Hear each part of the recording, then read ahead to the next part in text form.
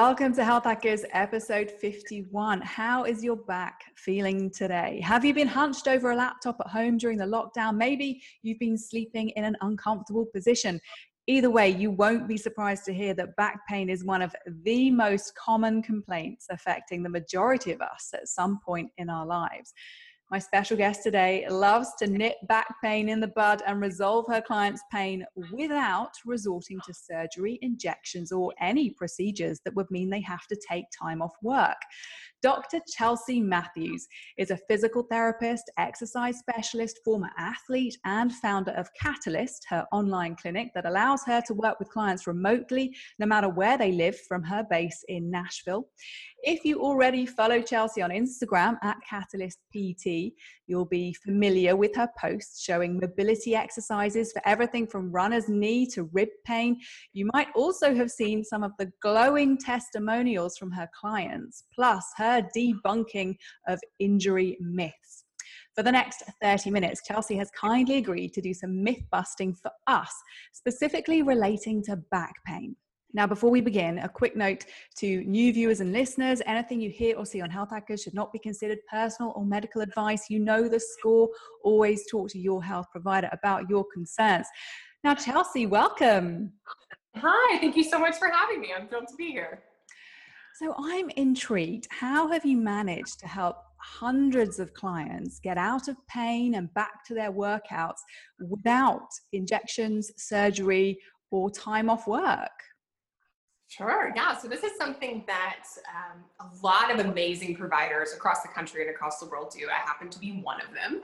But what I specialize in doing is looking at pain from a very holistic perspective. We tend to think pain means injury or pain means damage, but our body is actually very resilient and primed to heal itself with the right tools. So I equip my clients with the tools that they need to treat themselves, to tap into these systems that we already have in our body that are there to heal ourselves. It's just letting people know that they have those tools innately within them, as opposed to a lot of the common advice that gets given about surgery, injections, and medication. Those things can be avoided. Of course, sometimes there's trauma and there's car accidents and there's things like that, but the majority of orthopedic surgeries are avoidable if we learn how to tap into these things that exist within all of us. I want to hear more about these tools, but first, what are the main conditions that you see relating to the back? Relating to the back, there's of course back pain, and then a lot of things that people get told from scans. So things like disc degeneration, joint degeneration, disc bulges, disc protrusions, all sorts of things, disc and joint related, and then of course pain as well. And what do those tend to be caused by? What would cause a disc protrusion? Yeah, really good question. So disc protrusion is something that's actually a very normal part of the aging process. So by the time we're 90 years old, if we're fortunate enough to get to be 90 years old, 96% of us will have a disc protrusion. So typically for someone that can cause symptoms like pain going down the legs, things like that. But fortunately, it's something that can heal. And research actually shows that the worse it is, the more likely it is to spontaneously heal. So if a disc protrusion is part of aging, is there anything we can do to prevent that? No. And it's not a bad thing, right? It gets villainized as this thing that has to limit us and has to prevent us from doing the things that we want to do in life. But it's actually just like we get wrinkles in our skin, we have things that shows up on images and scans. The more important thing if someone is experiencing pain is looking at it from a holistic perspective. How are they moving? How is their sleep? How are their stress levels? What are their beliefs about pain? Those can be quite important as well. So there's nothing we can do to avoid it. And it doesn't have to mean that we have pain or stop doing what we love. Are there some types of back pain that are actually caused by other areas of the body? Yes, and this happens all the time. Great question. So if we look at the human body as a whole, how the architecture of our joints are set up, and we have alternating joints of mobility, and then right next to a joint that's designed to be very mobile is a joint that's designed to be very stable. So our low back is set up to be a very stable area, an area that's not really intended to move much at all, but its neighbors, its sort of neighbor joints are our mid-back and our hips. So the majority of the time, what's more important is actually getting the hips moving more, the mid-back moving more. Sometimes it's the ankles, but more often than not, pain is information and the treatment ends up being somewhere totally different from where the pain actually is. And this is why relying on things like MRIs and x-rays and that sort of thing for identifying why someone's in pain, identifying a plan to get them moving forward isn't the most helpful thing, because we actually have to look at the whole body as one. So I know that one of your biggest bugbears is the notion that if you want to be free of pain, then you have to stop exercising. Why do you see that as a myth? Yeah, so much research is showing more and more and more that the more active we can be in the recovery process, the shorter our recovery time we have. So the most effective thing is actually relative rest. So say running is painful, that person can still continue to bike, they can still continue to walk, and that's really beneficial for a couple of reasons. One, it taps into this relative connectedness like we talked about, how even moving the ankle, even moving the hip, even moving areas that seem totally unrelated to where someone's having pain does have carryover benefits. And we also know that pain is influenced directly by our stress levels and our sleep levels. So particularly for people that are very active, if they have an activity that they love to do that helps with their stress and helps with their sleep, taking that away completely can actually be quite detrimental to the recovery process. Do you find there's a lot of fear though, if someone's got an ache or a pain or an injury, there's just this fear that exercising or continued activity could make it worse? Absolutely. Yeah. And it's so human, right? That's why we have pain. Pain is ultimately an alarm system for us. And we want to listen to that pain. It's important to listen because it's our body telling us to seek some help. And if that fear becomes too intense, it can hold us back from getting moving again, which can actually delay recovery. So it's so normal. It's so human. And one of the things I coach my clients through a lot is learning how to reframe pain and zoom out and say, okay, I'm having some pain, but what's going on with my stress? What's going on with my sleep? What's going on with my movement? And then we can start to reroute that very human, very primal instinct that we have that pain means we should stop. We can zoom out a bit and start to relate to pain in a different way. Interesting. Now, you know that I really want to get to your expert view on a number of ideas about back pain and back health that many of us will be familiar with. We'll go through them one at a time. I know I warned you about this, so we can get your opinion and see if you agree or not, and how come. So this first notion is that we've heard many times: we must always sit up straight. Is that true, or do you think that's an outdated myth in your view for back health? As an outdated myth. So 10, 20 years ago, we've all heard this, right? Like if you want to not have back pain, you need to sit with proper posture. You need to sit with good posture. But what they found, what's way more important than that, is getting a variety of movement throughout the day. So it's not sitting itself that's detrimental to our health. It's staying in one position for a very long time. And we have alarms inherently that sound when we sit for too long, right? We get discomfort in the backs of our legs. We may feel some back pain, and that's ultimately our body saying, hey, be sure to move around. And what can happen on the other end of that, when people are told that they need to have perfect posture, they need to have proper posture. You know, if we had a back or a wrist injury, I'll do this visually for the people that are listening. If someone has a wrist injury, they wouldn't walk around tensing it and holding it really tightly and stiff all day, right? We know that wouldn't feel good. We would move it, we would stretch it, we would kind of roll it around. But with our backs, we have this totally different association with our backs. We'll hold it rigidly. We won't move it.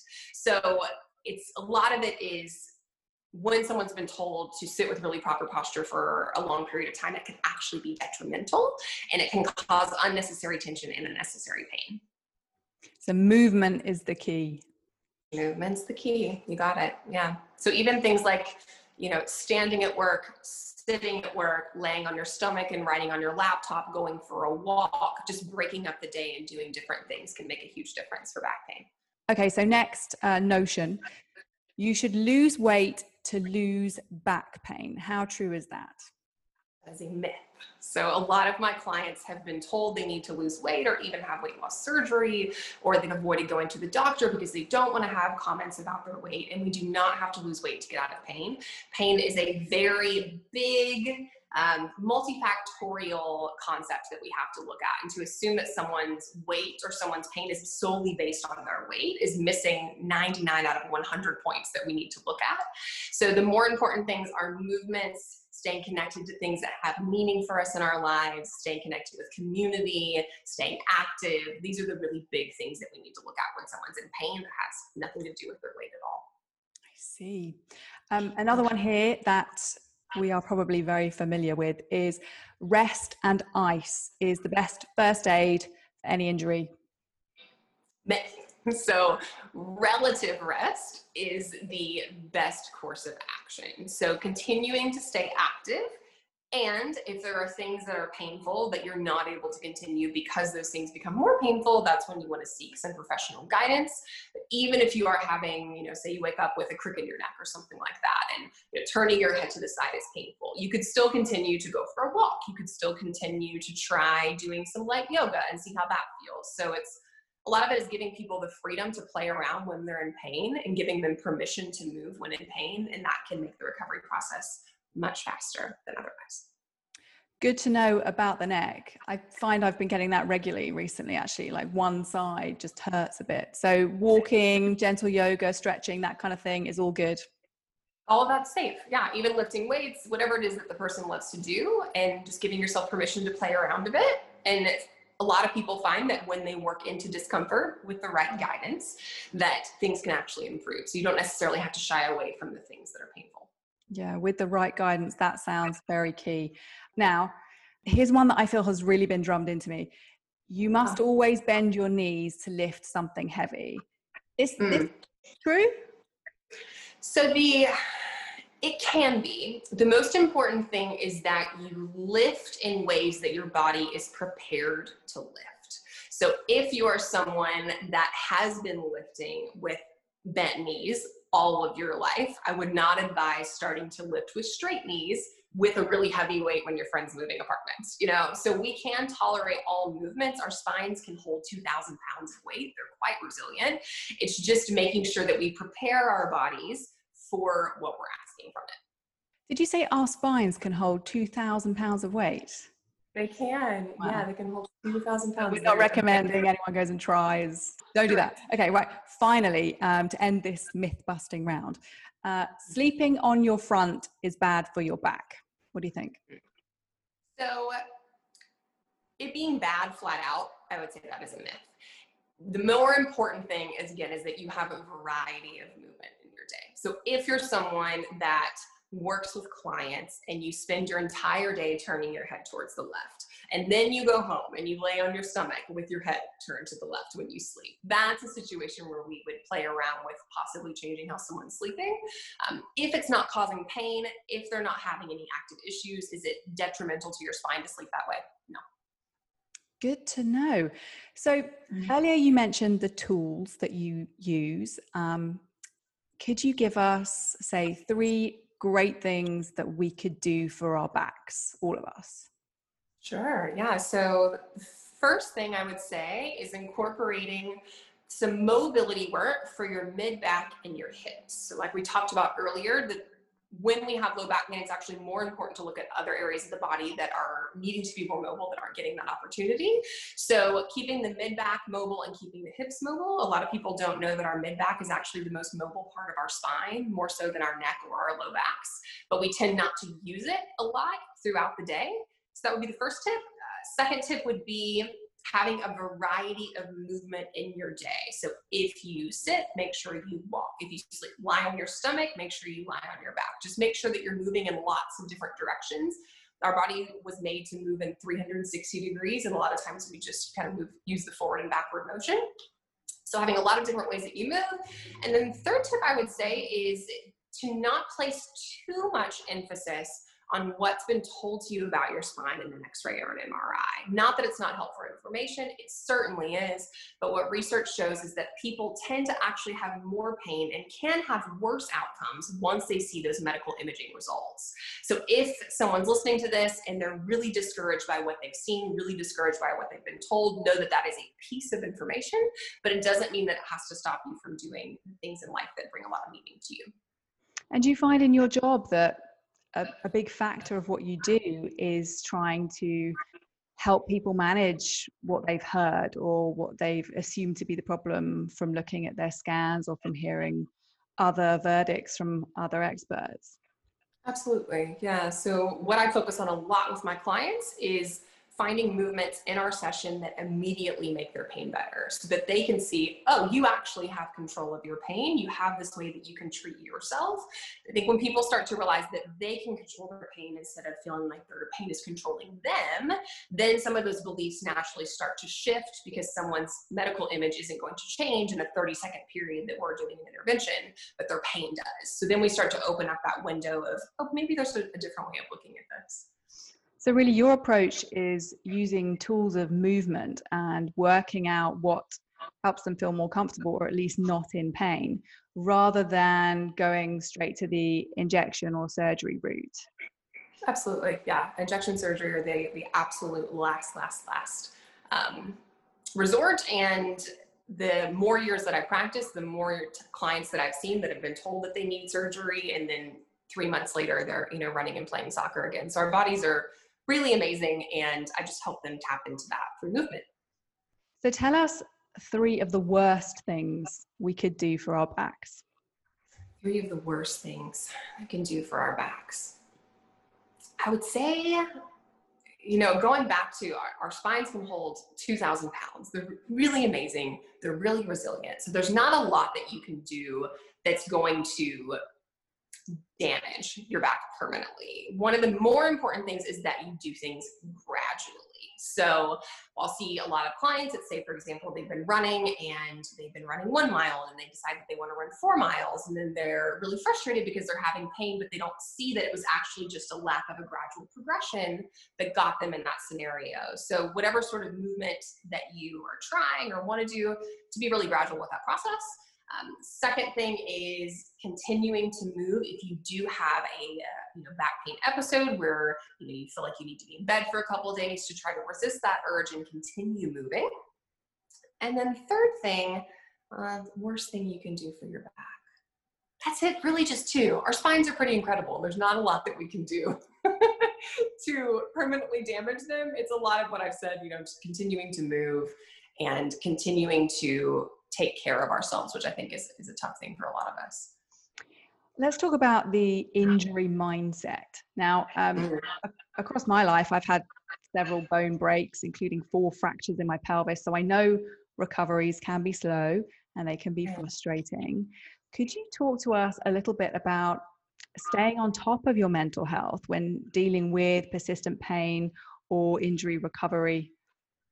Absolutely. Yeah. So a few things to focus on is we think of recovery as being this really linear progress. Like Monday I feel better, Tuesday I feel even better, Wednesday I feel even better than that. But we don't realize that recovery, if someone were to put it on a graph, it would look like, a 4-year-old made a drawing, right? Eventually it's going to go up, but there's going to be days where you feel better, going to be days where you feel worse. The more important thing is to look back 2 to 3 weeks ago and say, what was I able to do today that I wasn't able to do 2 to 3 days ago or 2 to 3 weeks ago?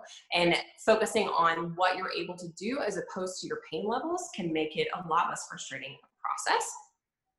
The other thing I always tell my clients is they get 3 days where they lock themselves in their room, watch Netflix, eat ice cream, be upset, whatever your coping strategy is.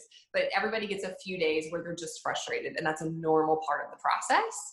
And then the other thing would be, again, just to focus on, as opposed to pain, what am I able to do that I wasn't able to do 2 months ago? And when you focus on the activities as opposed to the pain levels itself, it's often a much more accurate indication of your progress and can help take up some of the emotional frustration out of it for you. I see. So how do you focus on the activity rather than the pain itself? Yeah. So say, for example, a lot of my clients are runners. So they'll come to me with a goal of, say, maybe they want to run 2 miles a few times a week. And so we get very clear and objective about their goals on the front end of where are you now? How much are you running now? What are your pain levels now? Where are you 6 weeks from now? So finding some sort of way to be objective about it and to journal it can be quite helpful too. Or I was able to walk a mile. 3 weeks ago, I was only able to walk 3 blocks. And a lot of times we make progress, but we don't realize that we make progress because we can be quite hard on ourselves. So sometimes journaling it and writing it out can help us to see things a little more clearly. And there's always, again, it comes back to that fear, doesn't it? When you are recovering and you're doing an activity and you feel pain or discomfort and you worry, oh, did I push it too far? I guess it's hard for people to know. Yeah, and a lot of what I work on with my clients is viewing pain as a red light system. So for every person, they're going to have a certain level that's a green light, which means you're safe to keep working through pain. They're going to have an orange light, which we talk about, that's the caution area, and they're going to have a red light where they don't need to work into pain. So a lot of it is learning your own body and your own alarm system, and then you can have the tools to be able to actually work into discomfort sometimes. But yes, we all have that alarm. It's very human, and we can learn to navigate it differently. So we're nearly up on time, but I really want to ask you, if someone listening wants to find a physical therapist who has a similar approach to you, they want to stay active, what should they consider in order to find the right match for them in a physical therapist? I think one of the most important things is, if they are someone that wants to be active, and that's a really important thing to them, is to see if their treatment is keeping them active or if their treatment is actually taking them further away from that. So are you being told you don't need to run or you don't need to do this thing? Or are you being told, hey, I know it's really important for you that you want to do this. We're going to get you a plan to get to that. And this is what that plan looks like. So if they have the opportunity to speak with their provider and say, these are my goals, what's your plan for getting me there? I think it's important for people to feel empowered in healthcare. And I think some people feel like they, if things are rushed, you may only get 5 or 10 minutes with your provider, but having a really clear list of what your goals are and asking them what their plan is to get them there. And if they're telling you, I actually don't think you're ever going to be able to do that again, then that's their clue that maybe someone else would be a better fit for them. Do you find in your experience that a lot of people, or even you, are surprised at the body's ability to heal when it's given a chance? Absolutely, every day. And I think what amazes me is how intuitive our bodies actually are. So a lot of my clients will come in and say, oh, I've been doing this stretch, and for some reason this feels better when I do this. It's like, that's your treatment. You figured out your treatment. So our bodies are very intuitive, and they're incredible at healing. And we can, I've had clients that are 80 and running. We can do a lot of things if that's important to us in our life as we age. Our bodies are really amazing. It's a nice, hopeful way to end this interview then. Good. Health Hackers viewers and listeners, I will post links to Chelsea's social media and her website in the summary text that goes with this video and podcast. If you're watching on YouTube, hit subscribe for regular videos. If you're watching or listening to this through Facebook, Spotify, or Apple, you can opt to follow the show there too. Chelsea, thank you so much. Thank you for having me. Until next time, everyone. Bye-bye.